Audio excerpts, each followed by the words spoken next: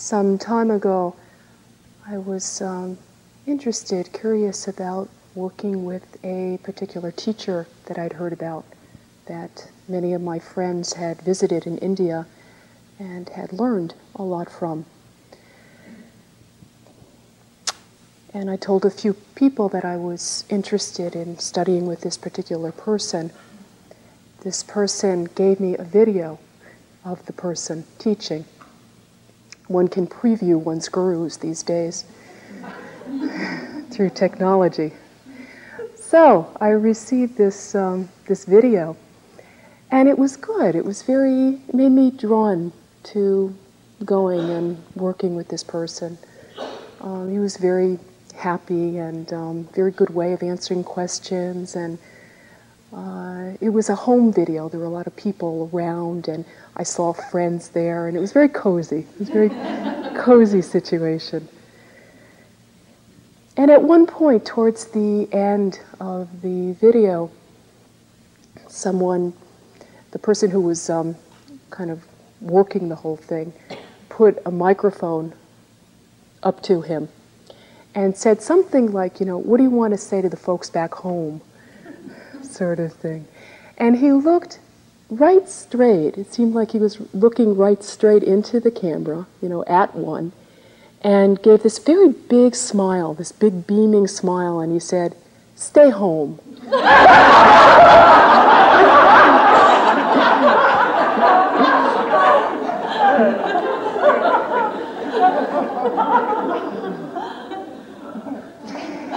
And I thought this could be taken on a number of different levels. The first is that, too many people in India already, and I'm, teaching enough students, so don't bother to come, kind of thing. But that didn't make a whole lot of sense, someone who seemed so evolved to say that he didn't want to have any more students. The second option I could think of was that one doesn't need to go anywhere. Why does one need to come see me in order to find out what's in your own heart? So don't bother. In other words, just stay home, because it doesn't make any sense to come to India when you can do it in Cambridge or Kansas or wherever it is that you are. So I thought of this as the second option. And the third option that was the most subtle and profound and really got me, something I really learned from, was the option of hearing "stay home" as stay home within yourself. Whether you're in India or Kansas or Cambridge or anywhere, stay home within your own experience. Stay home within your own heart. It quite touched me, and was very, very helpful, so I pass it on to you.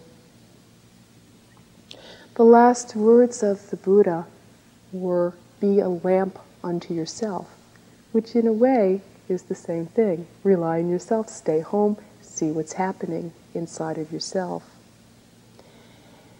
We do this when we live our own life, when we're inside of our own experience, not attempting to live what isn't ours, not attempting to try and live anyone else's life, which is impossible anyway, but to live inside of our own experience, to live inside of our own bodies, to be at home within our minds, within our feelings, to stay home. Meditation is very much a process of making our experience our own. We think it's ours already. But through the practice of mindfulness, of being in contact with that which is happening from moment to moment, we really truly view and are in experience in a very different way. Not absorbed, not lost, but conscious of living our own life inside of our own experience. It's living life from the inside out. Insight arises from inside. So it's living our life from the inside out. rather than through various influences on us externally. And this manifests through authenticity. It manifests through living an authentic life, living an authentic life within, and living an authentic life in the world. We notice when someone does live an authentic life. We're struck by it. It's very visible. And it is a possibility for each one of us to live each moment in an honest, in an authentic way, in a way that holds integrity. Living an authentic life means living a life of integrity. Integrity is the opposite of fragmentation. Fragmentation is when we're different in different situations.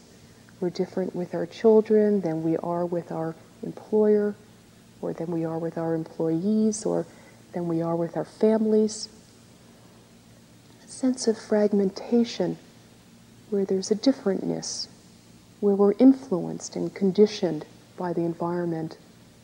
Integrity means living inside ourselves wherever it is that we are, whatever the environment, whatever the situation, whatever the influences are on us. It's living our own life.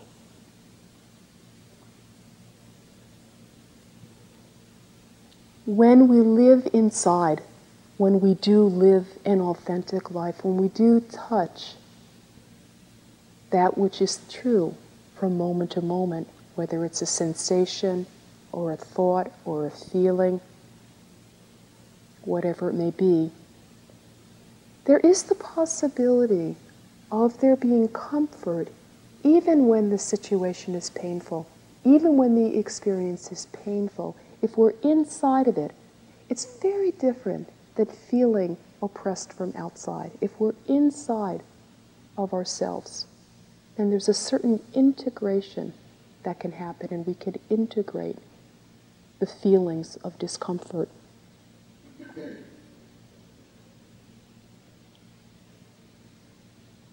Authenticity, living an authentic life, is a way of cutting through various levels of deception. It's a cultural habit to pretend that things are other than the way they are. We can see it in a lot of different ways. In our life of meditation, it's living in such a way that we're honest to whatever it is that's occurring, whatever the content may be, without pretense, without deception.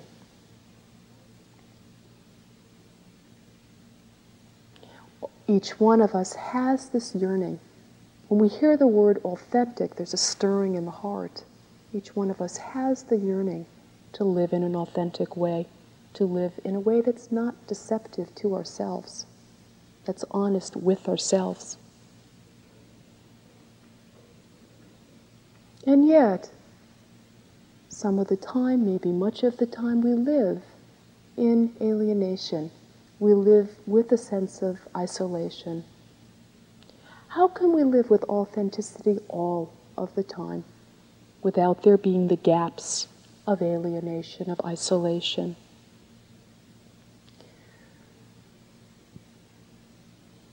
Basically, the way to live an authentic life is to recognize the ways in which we don't, to recognize the areas of inauthenticity, of self-deception, of places where we're not awake, not conscious, to notice these places. Automatically, in noticing an authenticity, there is immediately an authenticity. One is once again inside of oneself in noticing the lack of it. We can notice inauthenticity as any kind of movement out of the body-mind experience. Any way in which we fly out of ourselves. any way in which we fly out of our own bodies or out of our minds, any way in which we're not ourselves. One way we might notice this, one way we can notice inauthenticity is through noticing how we try to imitate others. Sometimes it's very easy to notice in a retreat atmosphere, perhaps you've noticed over the last couple of days, how there may be a tendency at times to try and take someone else's experience on because they look more mindful than you. You know, because they have the appearance of mindfulness. Anything could be going on in their mind, of course. It could be absolutely, in Hawaii. But because of looking mindful, there's the tendency to try to imitate how mindfulness looks. Mindfulness doesn't look anyway. It is in its beingness. It doesn't look anyway. But because we're not at ease or comfortable in our own experience, and we think that can't be mindfulness because it's ours, there's a tendency many times to try and take on another person's experience. So you might notice perhaps at lunchtime when eating, perhaps in the effort to slow down, it might feel a little awkward or something to eat a little bit more slowly than usual. And you might notice just little peeping around at how other people are eating. And perhaps adjusting, a very subtle, slight adjustment of maybe moving slightly slower than you were before you peaked. Maybe moving slightly faster. Oh, I look pretentious, so maybe I should hurry it up and eat in a more normal way, And there's this subtle kind of taking on or imitating. You can also maybe notice it in the walking meditation, where you're walking and the walking isn't okay as I am walking. And so how are other people walking? And maybe someone's walking a little bit differently than you, maybe a little faster or a little slower. Oh, that's the way to do it. One was quite fine when one was walking alone. But then one sees another person and, it has to be right because it's not me. Always that kind of rationale. And it's a way that we fly out of ourselves. We fly out of our own experience, and our own experience becomes invalid. It becomes not true anymore. It becomes true again immediately upon seeing the imitating. Every time we can see that subtle effort to imitate. No need for judgment or blame in that situation. Seeing it is plenty. Seeing it is enough, because right away one is back inside of one's own experience. It's that simple. You see the subtlety of it, you can immediately come back into the experience that is occurring for you. There's a wonderful Yiddish saying, if I should be someone else, who would be me? If I should be someone else, then who would take the place of me? If you should be someone else, who would take the place of you? There can only be one of each one of us. We might also notice the inauthenticity in noticing that there is sometimes a gap between how things should be and how things actually are.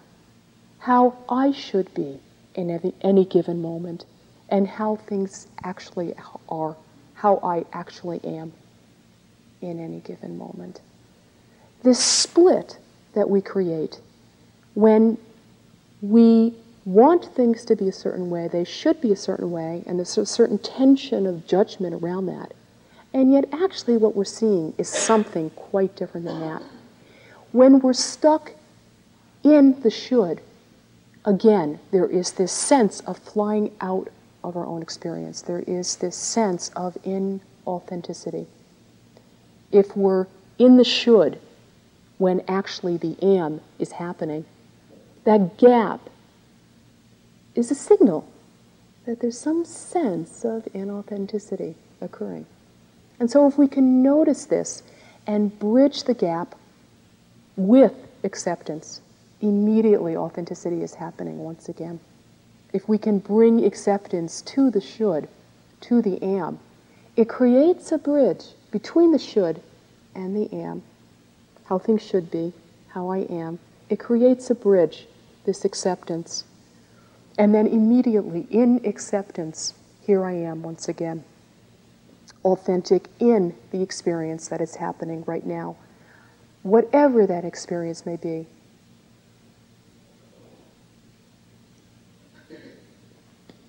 We might find ourselves clinging to self-images of some sort or another, to the good yogi, bad yogi syndrome, seeing ourselves, attaching to ourselves as a bad yogi, and then thinking that everyone else is judging us because, of course, we're not doing things correctly. So, feeling that sense of judgment and taking it from outside. Who knows what is happening in other people's minds? Probably very self-preoccupied with their own experience. And yet, everyone is judging me. This can be a sense that we have. So once again, to notice this brings us back inside.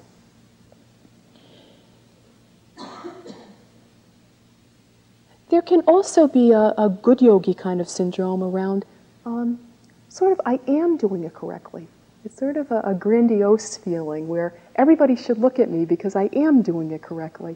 And so there's a self-consciousness when I bring my hand up to take a bite, or when I walk through the hall, or, there's a sense of being seen. There's a self-conscious sense of being seen. And once again, it's not real. It's not true. And so in that, once again, there is a sense of inauthenticity. Another way where we can be aware of a sense of inauthenticity is in wishing something other than what is happening or happening. Eating an apple and wishing it were a banana. Drinking a cup of tea and wishing it were apple juice. Being in one situation and wishing we were in another situation.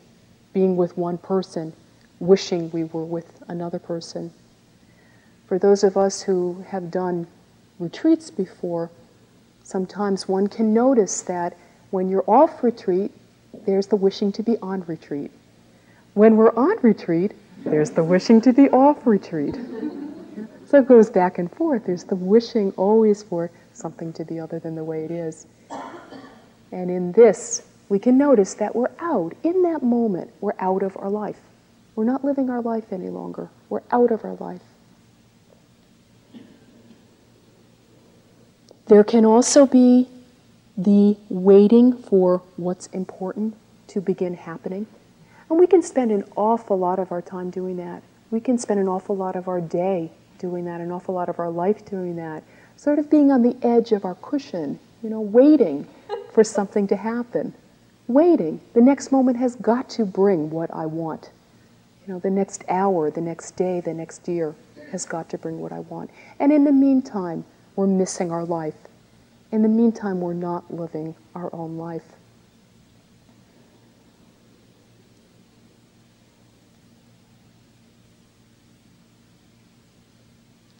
In the nurturing of authenticity, we can recognize the refuge of being in our own experience. We can see that looking outside for validation, for approval, is an unsafe, insecure way to live. And that the real refuge is in being with ourselves, is being inside of ourselves.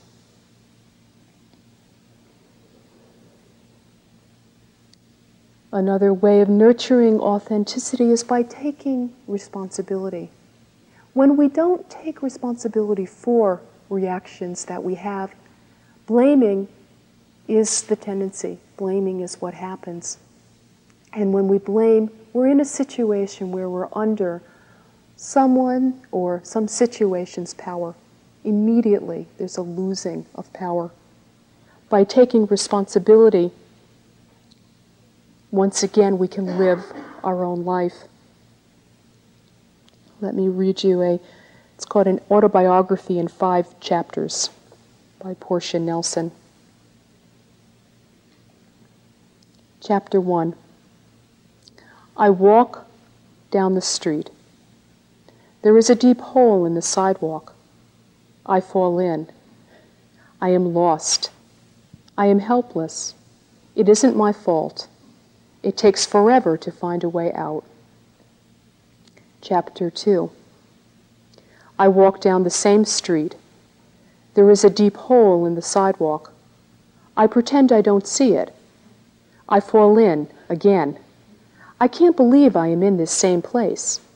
But it isn't my fault. It still takes a long time to get out. Chapter 3. I walk down the same street. There is a deep hole in the sidewalk. I see it is there. I fall in. It's a habit. But my eyes are open. I know where I am. It is my fault. I get out immediately. Chapter 4. I walk down the same street. There is a deep hole in the sidewalk. I walk around it. Chapter 5. I walk down a different street. This is taking responsibility. Someone who has accomplished it and written it down in five short chapters. We might also look at the various compromises that we make, just to continue to question the compromises that we make, aware that sometimes it is the right thing to be silent, and other times we are making unnecessary compromises that need examination, that need to be looked at. In every tradition has its problems, and it's the same in this tradition. There are various people upholding the practice who hold various ideas or prejudices about people who are not monks or women, this kind of thing. And to move around this kind of thing with grace, without compromise, I think is very important. It's something that has been quite important for me, to not move into areas of holding anger and resentment and oppression, and at the same time to speak when it's helpful to speak when it's necessary to speak. We might all find in our own lives, this is something I run up against myself at various times. Every woman teacher has their own story. But each one of us in our own lives has areas where one wants to and needs to look at compromise and how we work with various situations without too much comfort, without too much ease in it, but a constant examination, a constant look, a constant clarity about what we accept and what we don't accept, when to speak and when to keep silent.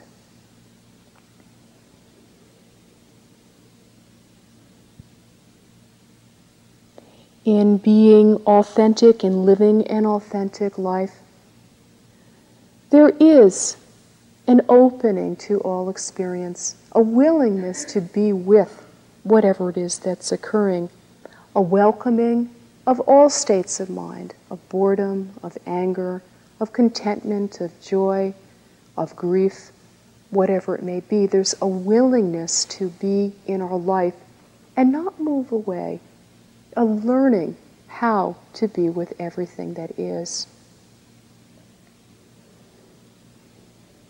Many years ago now, I decided that I would spend a month by myself on retreat. I decided to be by myself for a month on retreat. A friend of mine lent me her house, and I stayed for a month in this house that was in the suburbs, but was bordering on some woods, and no curtains in this whole house for some reason. I never quite found out why. But it was somewhat of an odd thing. It felt like being in a fishbowl to be in this house and look outside and see all the woods, and the lights will be on inside and just all darkness outside. part of the reason I decided to sit this retreat by myself is because I'd always been afraid of the dark. I'd always been afraid of unnameable kind of terrors. I never worked it out ever since I'd been a little child. And I'd protected myself in a lot of ways when I was a little kid from these unnameable terrors. So I began to sit this retreat by myself, and I had wonderful days, great, warm and very happy days. And I began to notice, the first few days were okay, but then I began to notice on maybe the third or the fourth day that every night around maybe 6 o'clock, I would start to feel this sense of dread in my heart. And I finally realized that it was because it was getting dark. It kind of didn't click for a while, but I finally realized that it was because it was getting dark, and I would begin to feel this real sense of darkness and of dread. As the evening would go on, the feeling would accelerate, and it turned into real terror, absolute terror, to the point where I was paralyzed. I would be sitting in the kitchen in a place that I felt was semi-safe. No place really felt safe, but this place felt semi-safe because I could see around me. I could see if someone came in the door or whatever. And I would sit just completely paralyzed with terror, just totally in fear.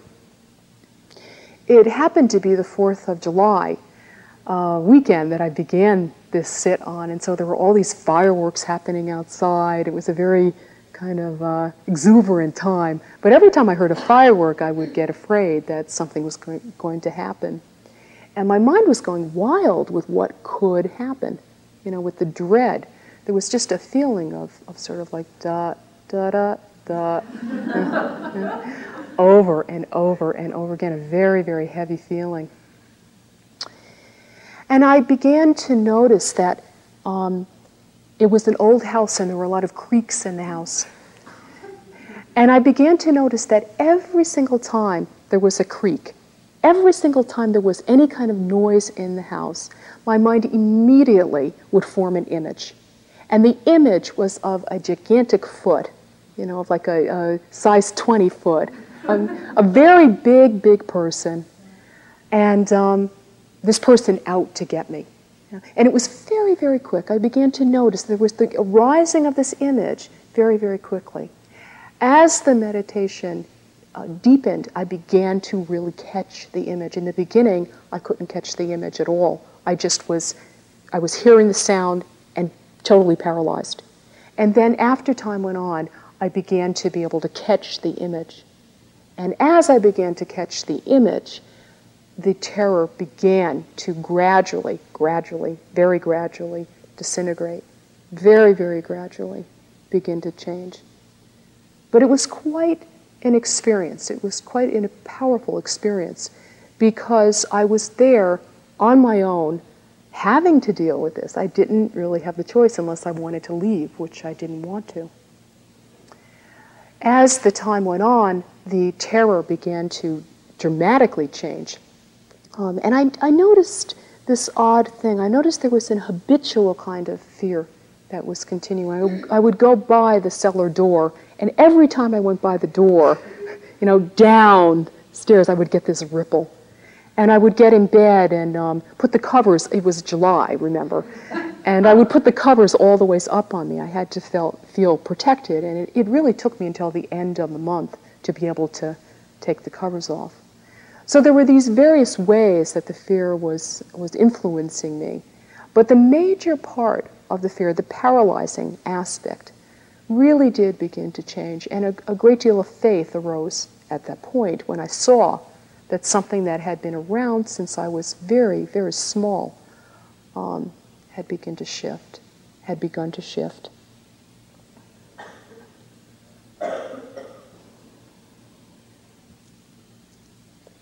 Wisdom doesn't have any form. It doesn't have any particular way of manifesting. It changes from moment to moment. It can't be stuck in one particular way. There's not any way that it looks. It's manifested within each one of us from moment to moment. Through the contact, through mindfulness, there is the development of wisdom, and then we move in ways that are appropriate to ourselves, in ways that may not be appropriate for other people, in ways that are appropriate for ourselves.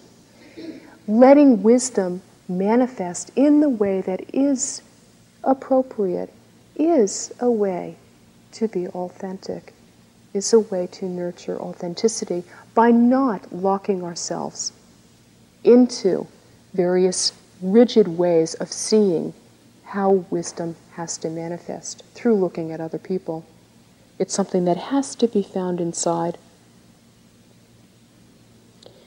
Being in the present moment is a gateway. It's a gateway into that which we want. And the reason it's a gateway is because it is contact with reality. It's being in contact with truth. And being in contact with truth is what sets us free. Let me read you something by Krishnamurti.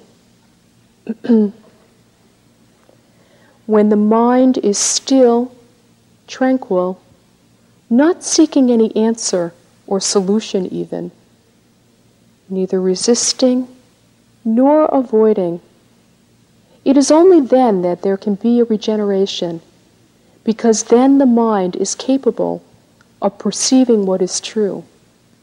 And it is the truth that liberates, not our effort to be free.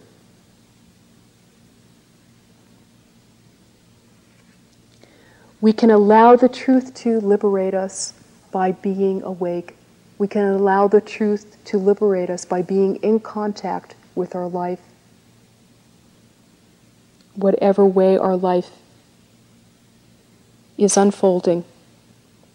Authenticity is an expression of the path, and it's also the path itself. It's an expression of the development of mindfulness. Authenticity is the fruit of practice. It's the freedom to be oneself, to not be coerced, to not be unconsciously driven. The more conscious we are, the more choice there is, the more spaciousness there is, the more awake we are. It's being in our own experience without claiming our experience, without making it into anything, without making it into my experience, without claiming it as I. It's simply being in experience as experience, being in this sensation, aware of this thought, aware of this feeling, aware of this emotion, without the need to claim. In living our own life, there is an openness to life itself. There is no need to claim. And we find ourselves less alienated, less isolated, less preoccupied. When we settle back and we open up, we see clearly Buddha nature, because that is what is there to be seen.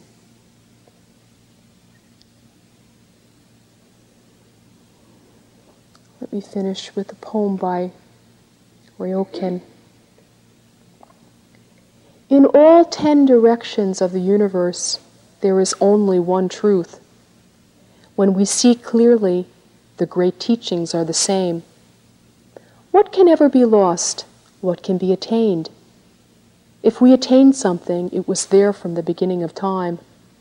If we lose something, it is hiding somewhere near us. Look, this ball in my pocket. Can you see how priceless it is?